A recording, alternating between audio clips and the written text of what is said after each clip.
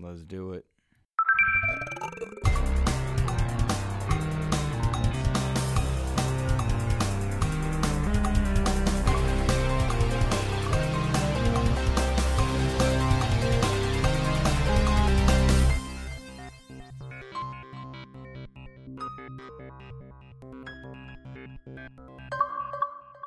Welcome one, welcome all to episode 26 of the Xbox Expansion Pass, recorded on April 5th, 2020. I am your host, Luke Lore, the Insipid Ghost. In this episode, Andrea Renee of What's Good Games joins us to discuss her roles as producer, on-camera talent, and businesswoman in the gaming industry. We offer reviews for both Bleeding Edge and Resident Evil 3.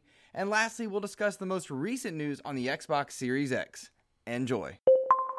Yet another week of gaming is upon us and behind us. Welcome to XEP, discussing all things in the Gamerverse as they pertain to the Xbox ecosystem. And I hope you've been enjoying your time at home in social isolation while you distance yourself from those around you to keep COVID at bay. And while you're doing that, I hope you've been playing lots of different games. I myself have played quite a bit in the past week, Bleeding Edge and Resident Evil 3 among them, and you'll have reviews for those later on in this show.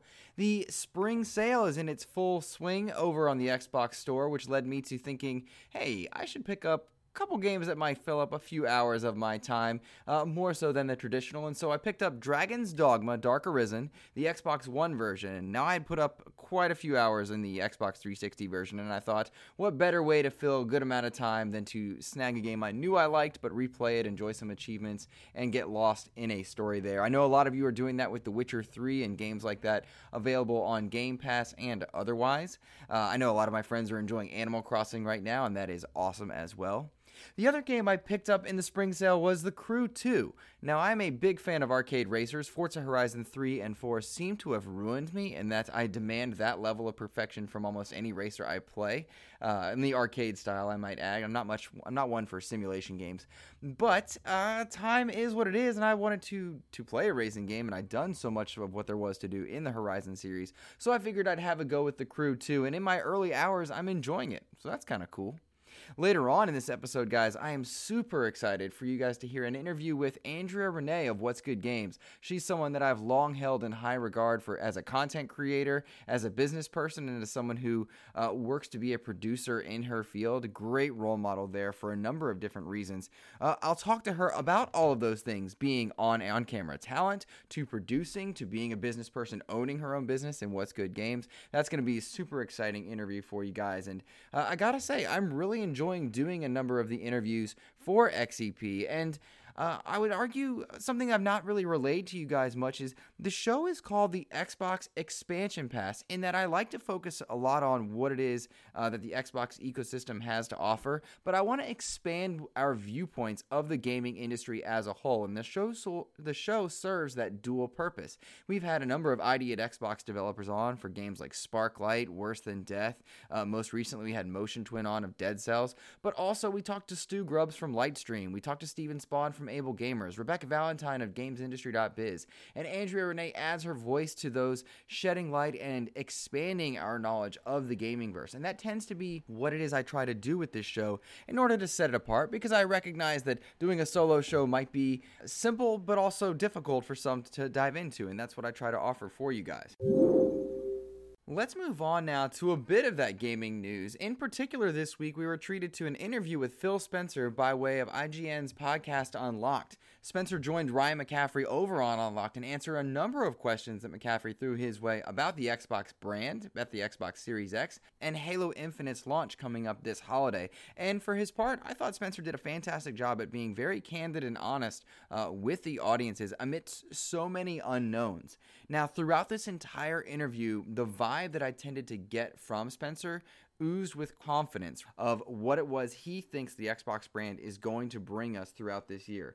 There was confidence in a number of statements made by the pricing structure. We have seen in the reveal of the specs with the Xbox Series X that this is no slouch in terms of components, and that tends to mean expensive. What does expensive mean in a year where a number of people are losing their jobs? There are fears that this system could be as expensive as $600. And while based on paper, it seems to me that the system may be worth that to a number of people, perhaps including myself, perhaps not. Spencer talked a lot about the pricing envelope and that they needed to be price agile moving forward. Sony has yet to announce the price of its PlayStation 5, which is, I think, thought of in the mindshare to be the primary competition still for the Xbox, regardless of what Google Stadia and now Amazon entering the game market might offer, what the Epic Games Store may offer. Whoever the primary competitor of the Xbox is, it seems to be that the mindshare remains it is PlayStation, and I can certainly understand and subscribe to that mentality for the current time being. With PlayStation 5's pricing structure not yet being announced, it makes sense that Microsoft would want to stay or have a bit of wiggle room. But the way that Spencer was speaking seemed to suggest that they are far more agile than we might otherwise think. In a box that could potentially be $600, he seemed to suggest it could be significantly cheaper than that. Some people speculating as low as $400, which might be a stretch to me, but I simply don't know. We're in a year where a lot of people may not have the disposable income to buy into a new gaming economy, a new gaming set of hardware, and perhaps Microsoft is willing to, being a trillion-dollar console, trillion-dollar company rather, eat some of the cost on that console, and maybe not. They do certainly have a number of pillars that are going to be holding up their next-gen efforts by way of xCloud, by way of non-hardware negated or hardware gated, I suppose I should say, accessibility to their games. They're putting a number of their games onto Steam, onto their Windows Store. You have to wonder if Epic's not far behind for a number of them. In fact, this past week, we saw, I believe, Sea of Thieves just land into the Steam Store to join all the Halo titles, to join State of Decay, and so many other first-party Xbox Game Studios franchises. So there's a lot of ways for them to enter the next market, but hardware gating might still be a primary pillar moving into 2020 and 2021's gaming market. And I would argue it definitely is going to be. And the idea of a price envelope and a lot of flexibility in there seems to be encouraging for me. I think it would be a detriment to the system to launch more than $500, regardless of how much power is packed into it, because we have seen time and again that power does not sell a console. Spencer seemed to understand and recognize this and talked about a number of things, including the software lineup, including the day one software lineup. Now, we know a number of these titles are going to be released onto the Xbox Series X. We know of Halo Infinite, Cyberpunk 2077, Gods and Monsters, Lord of the Rings Gollum, Watch Dogs Legion, Hellblade 2, and Rainbow Six Quarantine. We also know that a number of these titles are going to exercise and utilize smart delivery, meaning whatever system you purchase it on within the Xbox family, if you buy it on your Xbox One, you will get the Xbox Series X version once you make use of that hardware. So you could dive into Halo Infinite on your One if your hardware gated by price, or if there are other reasons that you can't get to it. You could seemingly just, when you pick up a Series X, upgrade to it. And a lot of questions remain about how they're going to exercise that, but I like the idea and I like the methodology behind it. With so many games being delayed amidst the pandemic, you have to wonder, will Halo Infinite launch alongside the Series X? Will the Series X launch seemingly on time? While we don't have a release date, we are confident that it's 2020 as Microsoft continues to double down on that aspect. What I find so interesting about this is this interview went live a day prior to the news that The Last of Us 2 was going to be delayed indefinitely. And that is a major AAA title for the PlayStation brand that seems to bode poorly for the upcoming releases of a number of AAA games. It might be that Resident Evil 3 and Final Fantasy 7 are the last AAA games that maintained their release dates, even with Final Fantasy 7 adjusting its release dates a bit for the foreseeable future and through summer until we get to fall, and we'll have to see the state of the gaming industry at that time. Last of Us 3 was delayed. Of course, Minecraft Dungeons, which is an Xbox first-party title but will be launching onto other platforms. Minecraft Dungeons, a 4-player Diablo experience, kind of an action RPG, if you will, is now going to be released in late May as opposed to late April. This again bodes to what is likely to happen as studios switch to remote from home work. And what are we looking at for the day one launch lineup for the Xbox Series X? I will read a couple comments and paraphrase a few comments that Spencer offered about that topic. He says, quote, "For the momentum of the platform, it's not about any one day. It's about a sustained stream of great games coming from our first party and third party partners," end quote. And what he's saying is he will not delay the box, not delay the system due to any one game. Should Halo Infinite be delayed, that will not necessarily delay the Xbox Series X, which is a bit surprising to me. I will argue that there is a great deal of value in having a showcase title that will demonstrate to your audience the quality of the box and the reason to upgrade. If Halo Infinite is chartably and notably more impressive on a Series X in a way that the mass mindshare can wrap its head around, then I would delay the box. I do think those need to launch in conjunction with one another. But I also recognize and appreciate the idea that having a ton of day one titles might actually serve as a detriment to the console. If you look most recently at the two biggest players in the console space for sales right now, the Nintendo Switch and the PlayStation 4, both launched with a rather small launch lineup, but a rather impressive launch window lineup.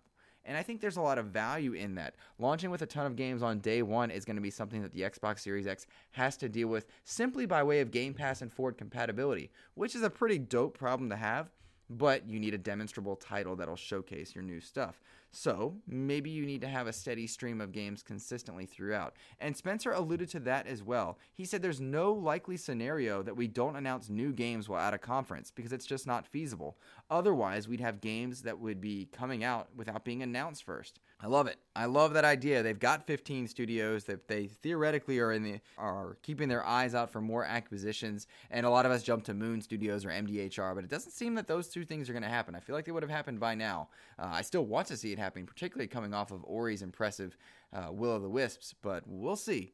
We will see. But I love the idea that they're going to have a steady stream of games. The question will be, at what level quality will those games be? Will they oscillate between double and AAA? I think so. I think it makes perfect sense given that they have 2 and 3 teams per studio on average throughout their Xbox Game Studios catalog.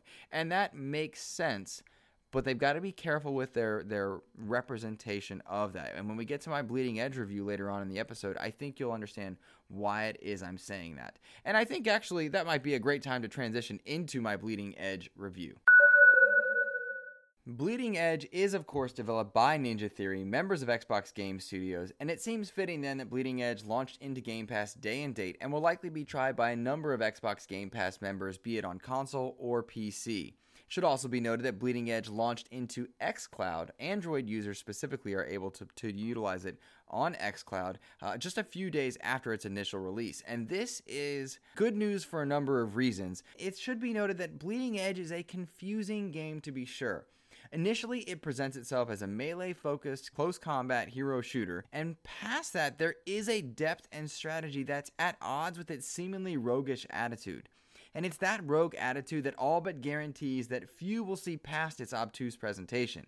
A ridiculous cast of highly customizable characters is accompanied by 2 objective-based modes that offer little in the way of gameplay variety, and certainly do pay homage to more established team play shooters like Overwatch. I think Overwatch is a comparison you're going to hear a number of times in a number of conversations surrounding something as stylish as Bleeding Edge. But no matter how stylish the characters or simplistic the objectives for them are, an obnoxious camera and a poorly explained gameplay set of mechanics are going to keep the majority of players from giving this game more than a few rounds of attention, if at all. In fact, I think a number of people will skip it on its presentation alone. Ninja Theory has certainly made a name for itself in the realm of combat mechanics, and that remains to be true in a number of the characters that it puts on display here in Bleeding Edge.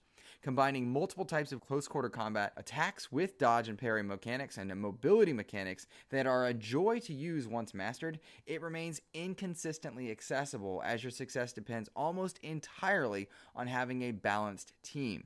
Without a healer in the group, you will most assuredly fail. And getting a healer and getting the right kind of healer can be very difficult because communication is absolutely mandatory in this game, and few people make use of the in-game chat mechanics along with being a part of party systems that will allow you to voice communicate with your team. There is a tank, DPS, and healer role, and all of them, they bring a tremendous amount of depth to their unique characters, which make it all the more frustrating that the game does a very poor job of explaining how to balance your team and how to use each of these characters properly. The roles are clearly explained in a tutorial that is slow going to say the least, but if you just jump in, you will be lost. But I understand tank, DPS, and healer roles. The characters are so customizable and obtuse in their explanation that it can be very difficult to utilize the best they have to offer. All the more intriguing about this is that if you do take the time to learn it, there's a mod system that allows you to customize some min-maxing of characters that can really do a great deal of damage if you understand the systems. I just sincerely doubt that anyone's going to take the time to do so. The camera is the most frustrating aspect of Bleeding Edge. For all the incredibly cool moments that Bleeding Edge does provide, many of them are ruined by an obnoxious camera that poorly follows your locked-on character and clips it out with walls and weapon effects that block your view of the action. It can be very easy to lose yourself in that action, and you'll find the incredibly deep combat mechanics fall completely by the wayside when you see that you have no idea what's going on, and that will devolve you into button mashing. In the end, Bleeding Edge comes off as nothing more than a reasonable execution of a game that has great ideas, and it's unlikely that many will get past a lot of those frustrations. It's a good, not great type of descriptor, and it seems on par for the course with Bleeding Edge in all of its aspects. A lot of good, never a sense of great, and it's likely that for now, you can skip it and wait till more refinement arrives. Of course, Bleeding Edge, not the only major title to launch this past week. Resident Evil 3 made its debut and launched to a seemingly divided bit of mindshare on whether or not the game was worth its $60 price tag. I jumped into the title, put my way through from the beginning to the end, and while the game is officially designated a remake, I in some ways think of this as more of a reimagining, as it takes quite a few liberties with the content that was originally included in Resident Evil 3 so many years ago. My time with the game was absolutely rewarding, and I enjoyed myself far more than the admittedly meatier Resident Evil 2 campaigns. Resident Evil 3 is more combat-focused and has fewer of the ridiculous puzzles that I believe are now standard Resident Evil affair. And that, of course, will be music to the ears of some and frustrating to the ears of others. And that will be the dividing point on what it is you enjoy about a Resident Evil title. Resident Evil 2 was a bit more foreboding and slower. It allowed for more puzzle mechanics and was more of a survival horror game, whereas Resident Evil 3 tends to embrace a bit more of the action side of things. The two games do look very, very similar and have a number of reused assets. The graphics are as beautiful as in Resident Evil 2. The sound design is equally on par. Given that the story takes place alongside Resident Evil 2, we see a lot of the same settings, including the infamous police station, which you spend far less time in Resident Evil 3 than you did in 2. But beyond that, players get to explore more of Raccoon City, and I think what they'll find will be a bit underwhelming. There are only a few optional buildings to explore, and there's very little in the way of branching paths. Indeed, this game has a very particular path that it wants you to follow, and it tolerates very little deviation from that. Moreover, much of the traversal in the game is shepherded by the game's primary antagonist, the Nemesis. It's a foreboding evolution of Mr. X, and it's a nearly unstoppable juggernaut that haunts you throughout your gameplay as Jill Valentine or Carlos Oliveira. He smashes through walls, he jumps into your path, he explodes onto the scene, and he's a pretty standard hulking mass of death, and I really enjoyed fighting him. Fighting Nemesis was a highlight for me, as it makes sense that he can deal with any number of assaults that I provide from my piddly and modest weapons throughout the game as either character. It's the traditional zombies, though, that gave me far more frustration. A single standard zombie can withstand north of 6 shots to the head and seemingly continue to move unimpeded. And this is similar to my gripe and frustration that I found in Resident Evil 2. It breaks a lot of the mold that you shoot a zombie in the head and it not go down. There's very little in the way of a satisfying headshot. This seems to offer no value for what a headshot means, and it runs counter to standard video game affairs. And that'd be fine if it's standard Resident Evil, except that seemingly randomly, at times, headshots will explode a zombie's head. And that inconsistency is what I find so frustrating. I do not know if I should be aiming for the legs, for the head, for the body, or if it matters at all. That inconsistency continues with the press A to counter mechanic that has absolutely no effect in my time with the game. I spent over 8 hours playing Resident Evil 3 in my first playthrough, and I plan to play through again, but not once in those 8 hours was I attacked by a zombie and given the prompt to press A to shove them off and found it to work. Never once did it work, and it leaves me to beg the question, was I doing it wrong? Or why is this mechanic included at all? And that I have no answers to either of those two questions compounds, I think, my frustration with it. The campaign is notably shorter than its prequel, and that'll leave some people questioning that value, and I think that's a fair complaint for a $60 game. I truly recommend you waiting for a sale if you are on the fence about Resident Evil 3. Resident Evil Resistance is included in this purchase, and that is technically a separate game mode that I have not yet tried at the time of this review. In the end, I look back on Resident Evil 3's campaign with fondness. I like it, and I am keen to play through it again. I like the game a lot, and I like it more so than Resident Evil 2, even if it lacks a number of the refinements. In fact, I would argue Resident Evil 2 displays a level of polish beyond that of Resident Evil 3, and it makes you wonder why this game needed to come out now, who was asking for it to come out this soon after Resident Evil 2, if there could have been more content included, or if a bit more polish could have been made and shown to light with Resident Evil 3. I'm not sure we needed the Resident Evil 3 remake right now. And this is separate from any pandemic issues. This is just as far as original timelines for when the game would come out. The question will beg itself, do you enjoy the more slow, the tenser, the puzzle-ridden campaigns of Resident Evil? If so, you should stick with Resident Evil 2. Do you enjoy the combat and action of Resident Evil? If so, then Resident Evil 3 is for you. That's it for me on Resident Evil. I hope you guys do check out the game. It is worth waiting for a sale if you're on the fence. Otherwise, dive right in, let me know what you think, and we'll talk soon. Now, several of you were kind enough to write into the show with questions, thoughts, or comments, and I did select a few of them to include in the show. And I asked a number of listeners what it was they'd be picking up in the spring sale. And if you've not let me know yet what you're picking up in the spring sale, do that for me. Tweet at me at InsipidGhost or email me insipidghost@gmail.com and let me know what you think is worth my time, particularly when I've got time to spare. So there's no doubt about that. Edward Varnell wrote in, he said, I didn't pick anything up in the spring sale due to me owning 75% of the must-haves. But my question for you is this. Will Microsoft first party truly deliver Series X, and will they space them out easily? Working on Control before I jump into Ori 2, and I hope to knock out Dead Space. Well, first of all, super glad to hear you don't need to pick up anything in the spring sale. Your wallet probably thanks you for that. I'm stoked to hear that you are checking out Ori 2. Dead Space is a peach, and I need to play Dead Space 2 and 3. I need to do that. And Control, I absolutely loved. I'm curious, Edward, what system are you playing Control on? Are you playing on an Xbox system? If so, is it the S or the X? Mainly I ask that because so many people to me have reported issues with the optimization on the S, whereas I played on an X and found very little in the way of frustration, particularly as patches made their way out. But I am curious nonetheless. Now, as for your question, for Microsoft first-party games truly being able to deliver on the Series X, and will they space them out appropriately? I think Phil Spencer addressed that earlier in his interview with Ryan McCaffrey, and the idea that they will have games coming at a consistent pace. For me, though, it's a matter of quality. Are we going to get bleeding edge quality games where it's debatable that you even need to try it out? I mean, there's a lot of fun to be had in bleeding edge, but is it necessary for you to play it like it is with some other major AAA titles? No, it's not. So I don't think you'll have a problem with the cadence of games. It looks to me like they'll have at least one exclusive for their brand, whether that includes PC or not. For the Xbox brand, it should have one exclusive per quarter of a year at a pretty consistent cadence, and more so even in that. Will you get more Everwilds, or will you get the next Fable, the next Halo Infinite? I'm not sure, but it looks to me that with 15 studios, they've got a pretty solid cadence ready to go in terms of first-party titles. So I think they are ready for that, Edward, and we'll see. Only time will tell. Scott Ward writes in as well. Scott, I hope you're doing well and your family is safe and sound as you make your way through this time. Scott says, I've never played Overwatch. It's not my kind of game, but I did play Bleeding Edge and I enjoyed it. I hear everyone comparing it to Overwatch, so maybe I would like that too.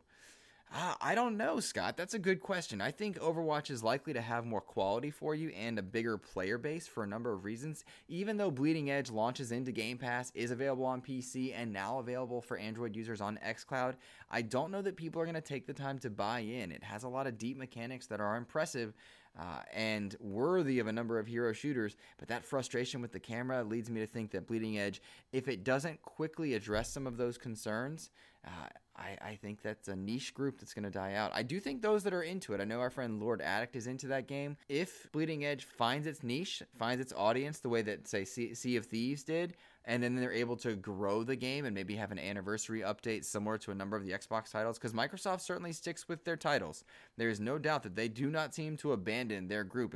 If so, State of Decay 2 wouldn't have gotten its remastered upgrade with the Juggernaut, and Sea of Thieves wouldn't have gotten the anniversary update, Halo Master Chief Collection, etc. So here's hoping that a year from now, Bleeding Edge is a game for you, and a game for everybody, rather, I should say, Scott, so that you have more people to play with. We'll see, man. A lot of questions to be had there. The last comment that I pulled came from Bill Caniglio, and he was discussing Resident Evil 3, and he said, I can't wait to hear your thoughts. I love it, but feel they removed too much without adding in more to fill up that loss. No real reason to replay besides gimmick unlocks. Also, as I said before, the aiming. If you let us aim for the head, make it mean something. Still great.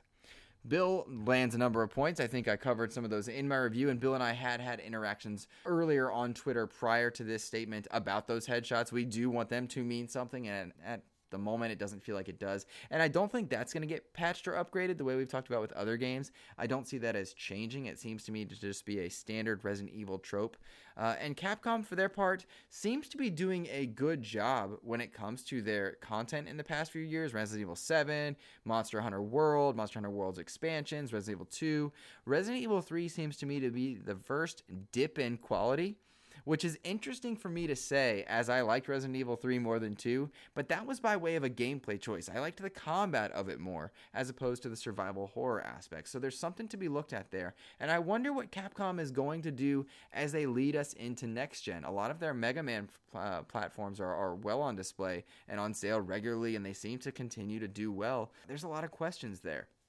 Nonetheless, guys, that is it for my portion of XEP this week, and we're going to close out by thanking Andrea Renee of What's Good Games for coming on to the show, donating her time, and sharing her insight on a number of different topics. It was a pleasure to have a discussion with her, particularly amidst these dark times. It was a bright spot for me, and I hope it's a bright spot for you. I hope you're able to enjoy her interview, take something out of it, and expand your knowledge of the gaming-verse as a whole. If you enjoyed her talk, I would encourage you also to go back to previous episodes and hear what it was that Stu Grubbs of Lightstream Engineering had to offer about streaming technology. Hear what Steven Spohn said of Able Gamers and being accessible. Hear what it was that the developers of Sparklight, of Worse Than Death, had to say. I want to continue to expand our knowledge about different aspects of the industry, and if you have different aspects of the industry you want to hear from me, or rather hear me look into, let me know on the Twitterverse at InsipidGhost, and of course you can always email me, insipidghost@gmail.com.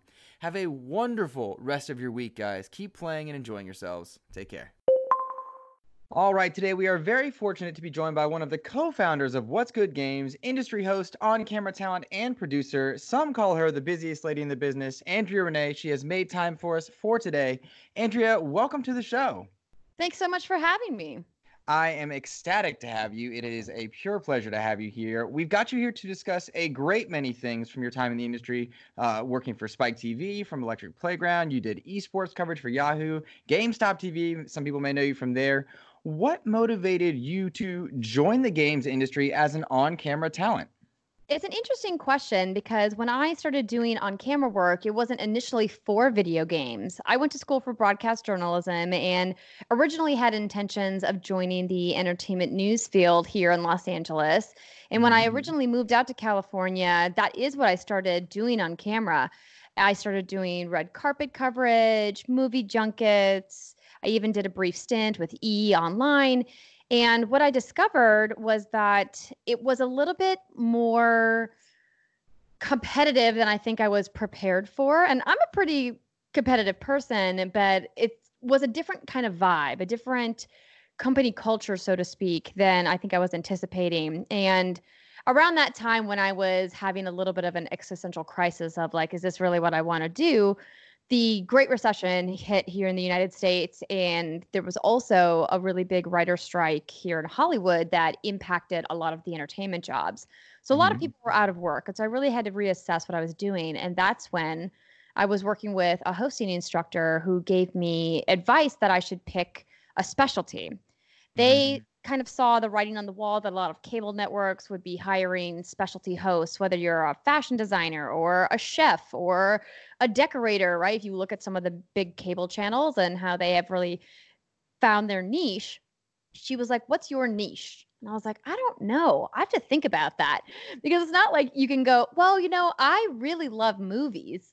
It's like, yeah, no, everybody loves movies. You can't exactly call it your niche unless you have some kind of an angle. So I really did some soul searching. And that's when I was like, well, what about video games? Here's me playing video games almost every day. I started playing games when I was a kid. And at the time, there was really only G4 as far as like broadcast video game coverage. And of course, there was GTTV on Spike as well.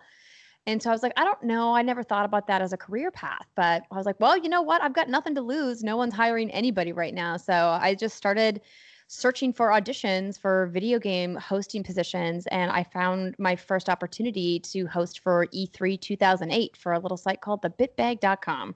And that's where it all began.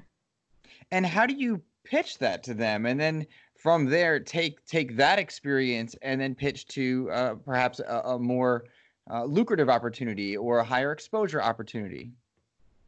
It's just really one foot in front of the other, pounding the pavement, practicing. It's anything anybody who's in a creative field does to be successful. It's just you have to keep taking as many opportunities as you can get to not only keep honing your craft, to keep practicing, but to keep meeting as many people as possible. Because generally in entertainment, particularly in on-camera opportunities, you really need to know as many people as possible because you typically get hired by producers or casting directors, et cetera, if you've already worked with them before. But then, of course, the big question is, well, how do you work with them in the first place? And sometimes it's just a little bit of luck, but usually it's a lot of putting yourself out there, and that means you're going to hear no quite a bit. And I think for me, getting to where I am today was really just me aggressively seeking out opportunities, but then also making opportunities for myself. You have to put yourself out there if you want to have the opportunities become available.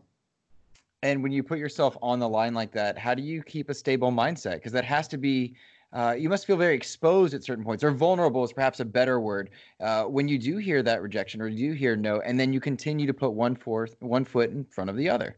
It's difficult. It's tough for me to give like a soundbite kind of answer to that question because it really just comes down to, your mental fortitude and what you're willing to sacrifice. And for me, I moved to Los Angeles because I had a dream of working in television, and I still have that dream. And I was going to do whatever it took in order to make that a reality. And I think what's hard about Hollywood is that some people come here with stars in their eyes thinking that, they're going to be famous quickly. And that's just not the case. It's one of those things that I tell people whenever they ask me, how do I do what you do? Or how did you get to where you are? And I'm like, you got to have a lot of determination. You have to wake up every morning ready to work and ready to do what it takes and be passionate. And if you're not, and if you're like, I can't be bothered, well, that seems like a lot of work. Well, I don't really want to do that. Like any inkling of those attitudes. And I tell people, maybe this just isn't for you. Make it a hobby and, keep it as that. But if you want to make this a business and you want to make a full-time living, I mean, you got to be ready to work harder than everybody else.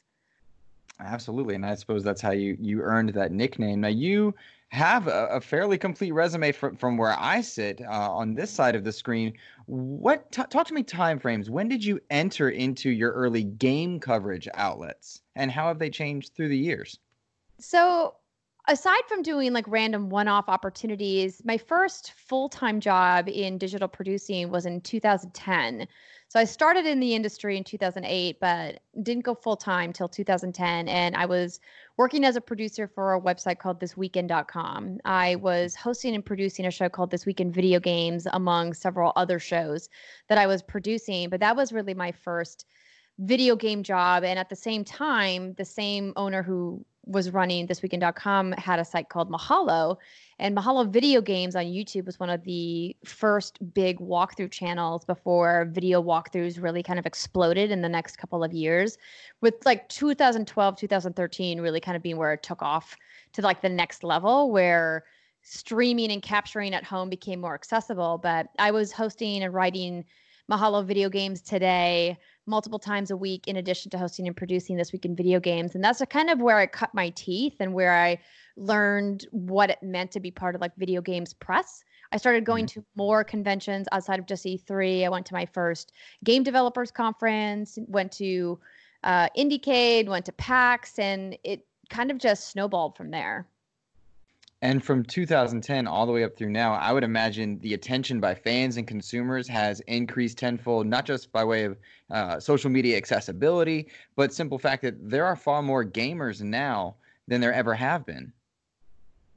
That's definitely true. I think that is an interesting concept of gamers, because there's a lot of people out there who play video games of different sorts that don't classify themselves as gamers.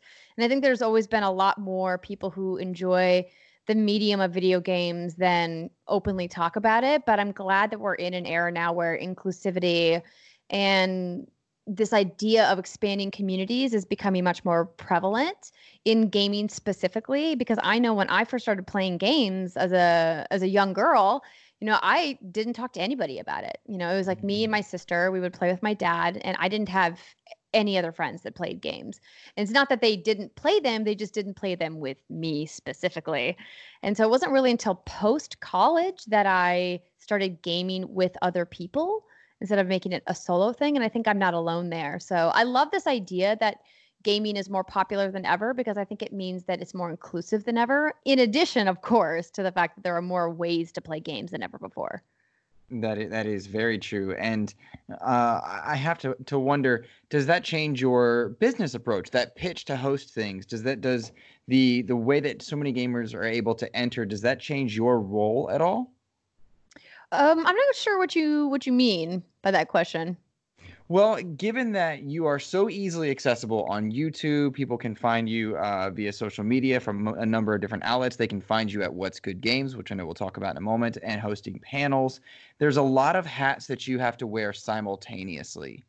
Is it difficult to jump between those various roles, from businesswoman to producer to digital content creator, host, etc.? It's definitely not difficult for me to jump through those or jump between those roles. I think what's interesting is that it seems difficult for people outside the industry or in different sections of the production industry specifically, not game making, to accept that, because it's been very untraditional in production for people to wear multiple hats. Since digital has been on the rise for the last 5 to 10 years, we're seeing more and more people having to wear multiple hats, whether you're the air quotes predator, the producer editor, or whether you're a producer writer, producer host, writer host, or all of the above. I think that this idea of wearing multiple hats is becoming more acceptable, but in traditional Hollywood roles, whether it's in television or film, what have you, a lot of those roles are very segmented. And it made it difficult for me over the last 10 years to find a stable role, because it felt like I was always asked to do things that weren't things that I was really passionate about. And so I discovered, hey, if I want to be an executive producer that oversees creative strategy, content management, creative development, while also producing and running production day to day along with post production and also holding the microphone, then I guess I'm just going to have to do it myself. Mm-hmm. And in 2017, you and several others, you took a bold step to create What's Good Games. You, Brittany Brombacher, and Christine Steimer went out there, created What's Good, where you essentially took on those roles, and you said you are going to do it yourself. Can you talk to me about the decision to take that step, and then kind of the underlying challenges that maybe you didn't foresee when doing that? It was a whole bunch of stress getting ready to launch What's Good Games. I mean, the original idea was born out of the desire for me to have a regular place to have a show. Since moving to the Bay, when I moved back in the fall of 2014 and went, to a full-time contract position with Defy Media and Game Trailers, I saw the writing on the wall that Defy Media was probably going to sunset their gaming brands, in the not too distant future, which, sadly they did. But I took that as the opportunity to say, hey, I got to start looking around for the next thing. And I, interviewed with some companies up in the San Francisco area, and I kind of discovered that it felt like there wasn't quite the role that I was looking for. And so the only way to really get that was for me to create it myself. And thankfully, I had 3 wonderful women who were along for the ride and believed in the vision that I had and have, helped me create What's Good Games into what it is today. It's very fun for me to watch that show, because I feel like it by itself wears a number of hats, and we see Brittany and Christine take on their own personalities, and you as well, running with them.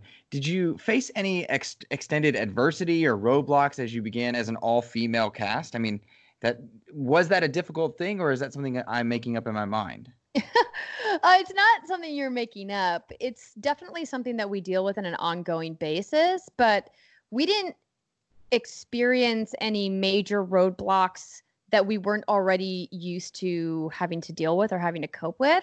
Like there Mhm. wasn't somebody that came in and said, "Hey, you can't do this because you're for women." And I think a lot of that had to do with the fact that we were very adamant that we were not promoting and pitching What's Good Games as a girl gamer podcast.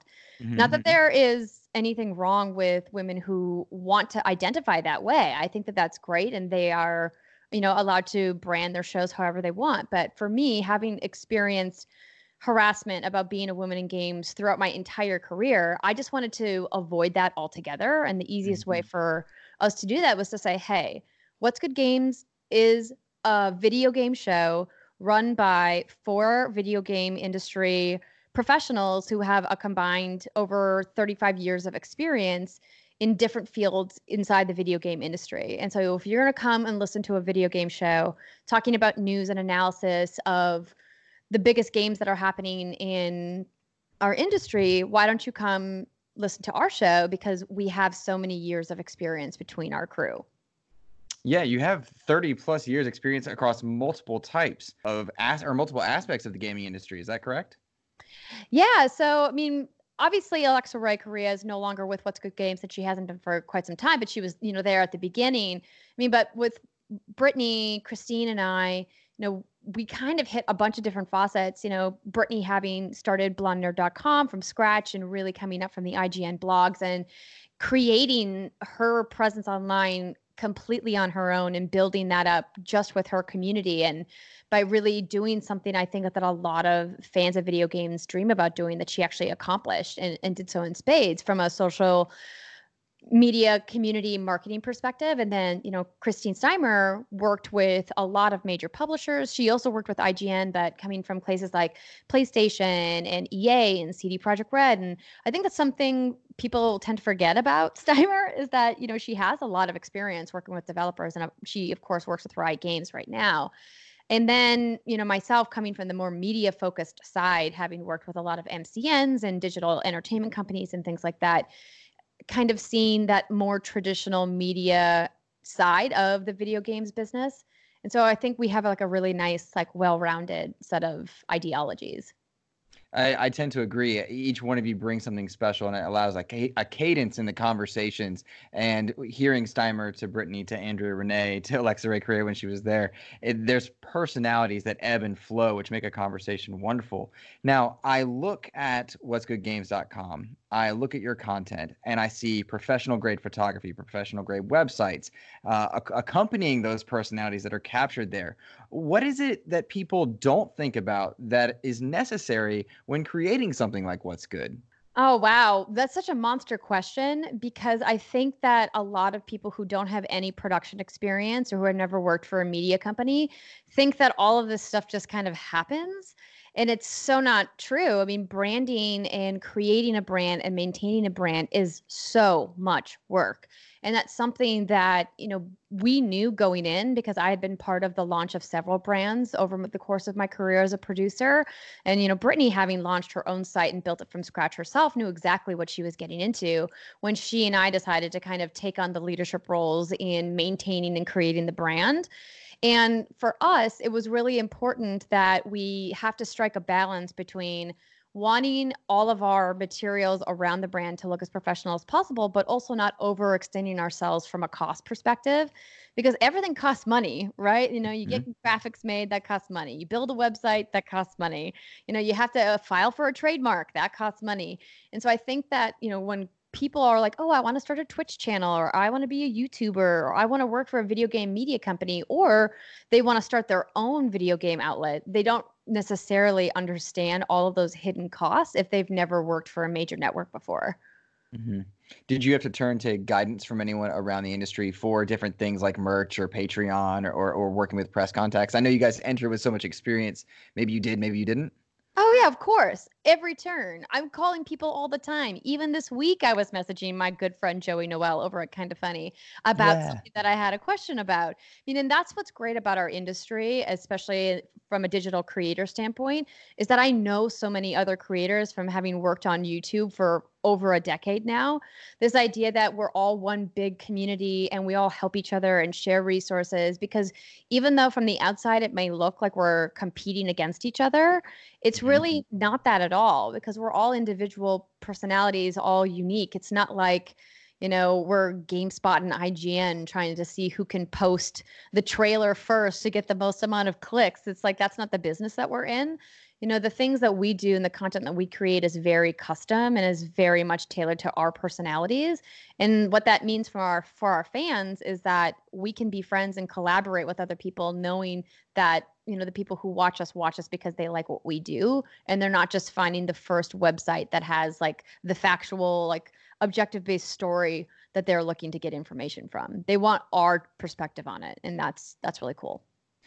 That has to be a bit freeing, knowing that you can just be free to express whatever it is you're doing. And you touched on my next question, which has to do with other content creators. Do you notice you mentioned the benefits, but are there drawbacks to working closely with those who make similar content?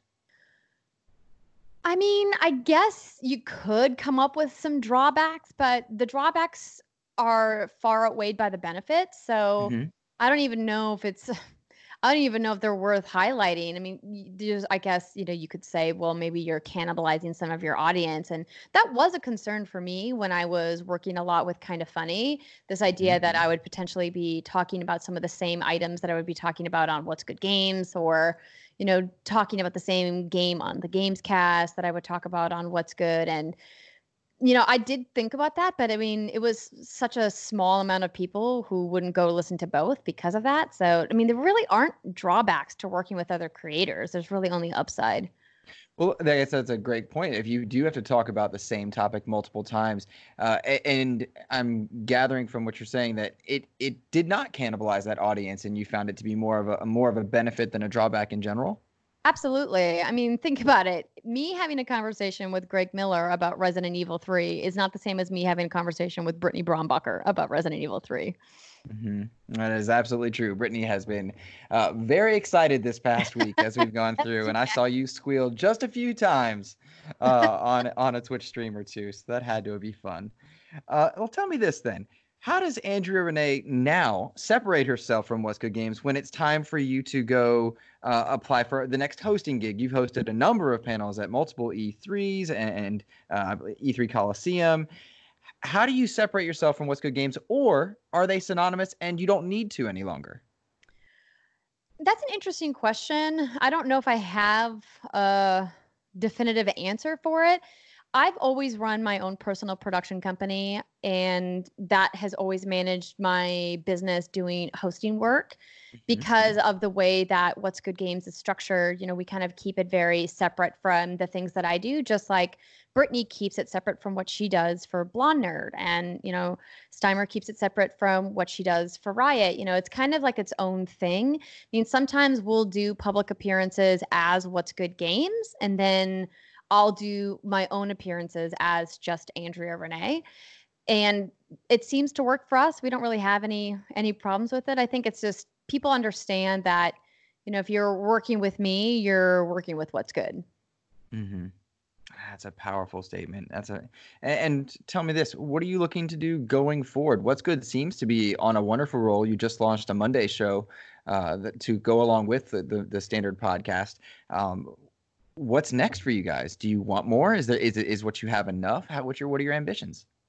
We think about that quite a bit, and it's also a question we get from our fans a lot as well. And for us right now, launching the Monday show on Twitch has been a big undertaking, and committing to doing a live streaming show is something our fans have wanted for a really long time. And we, just kind of were dragging our feet on it because we had some other irons in the fire that didn't end up working out. And now, that we're all grounded and not really traveling, which, dramatically affects a streaming schedule, as any full-time streamer will tell you, you have to be consistent. And we travel a lot to go to fan conventions, to go to preview events and other things like that. And so we were really hesitant to start a recurring streaming show because it's just a couple of us, it's not like we have a staff of like 10 to 15 people that could rotate in and fill in if like Brittany's on the road for an event or I'm on the road for an event or we both are. It's like if we're gone, like the show doesn't happen. And one of the things that we've always committed to is always making sure the Friday show is every single Friday, no matter what. And we told ourselves if we're going to expand what What's Good Games is and the amount of content that we're offering, that we want to be sure that we're ready to take that on. I think sometimes content creators bite off a little bit more than they can chew in the beginning, and they get burnout really quickly. And it's easier when you're just starting out, whether it's a brand new channel or whether you're starting a new show, to just take it slow, do one thing and try to do that one thing really well. And then once you feel comfortable, add more. But if you start off going, I'm going to do this and this and this, and then we're going to talk about this, then it gets really difficult to maintain, especially when you're trying to put out something that's high quality. Do you feel pressure from that when you operate via something like Patreon? Oh, absolutely. I think, we want to always make sure that we're fulfilling our obligations. And sometimes it's really difficult to fulfill all of our obligations on an ongoing basis, which is why, we've restructured our Patreon a couple of times since we've launched. Mm-hmm. That's I love hearing the restructuring idea, because I do see a number of very highly talented content creators do that, and it serves their audiences quite well, and it demonstrates the same thing we want to see throughout the gaming industry, and that's people being receptive while still making what they want to make. And I think that serves us well. And to close out the interview, Andrew, you mentioned being grounded. How are you feeling your time right now? Are you doing okay? Do you have advice for people who may be struggling through?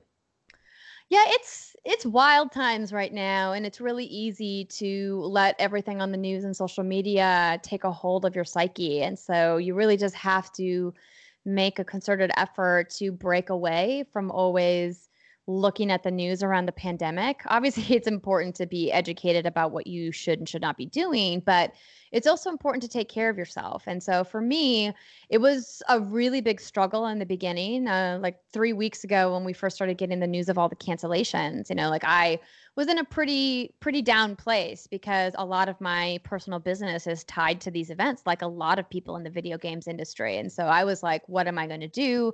How am I going to pay for this studio that I just financed? And, when is my next paycheck going to be coming in? And a lot of people are having those conversations right now, right? Like, what are we going to do? And I think the thing that's really helped me stay focused is I need to work on the things that I have control over and stop being upset at the things that are beyond my control, and just do what I can to make content that uplifts people. And there was a brief moment where I lost sight of that. And I'm glad that I'm over that hump now. And I decided, you know what? I can't worry about, how much the studio costs, but I've got it now. So let's start making stuff. So I've been streaming a lot more. I'm working on a concept that's a non-gaming related show with a friend of mine named Anthony Carboni. He's showed up on a couple of streams lately because we've been letting our creative juices stew, and we're coming up with a new show that we're working on. So we're excited about that. And then looking at what we can do more for What's Good Games. And then finally, I've been talking about doing my What's Good Wine project for years at this point. And so I shot my very first video and started the Instagram channel for that, and hopefully going to be kicking that stuff off because you know what? If we're all stuck inside, might as well make some content. Absolutely. Well, Andrea, I cannot thank you enough for taking the time this afternoon to speak with me and to share your insight. So it's so much knowledge to take advantage of there, and I really appreciate you taking the time today. Well, thank you so much for having me. You were a very excellent interviewer. Well, I appreciate that. Tell us, please, where we can go to support Andrea Renee and What's Good Games. The easiest way to keep up with me and everything I'm doing is to follow me on Twitter. It's just @Andrea Renee. If you guys want to join us for our new live show for What's Good Games on Twitch, that's just twitch.tv/What's Good Games. And of course, you can download the podcast on anywhere that you listen to podcasts. We're pretty much on all of the platforms now, including the big three: Spotify, Google Play, and Apple. And then, of course, youtube.com/What's Good Games.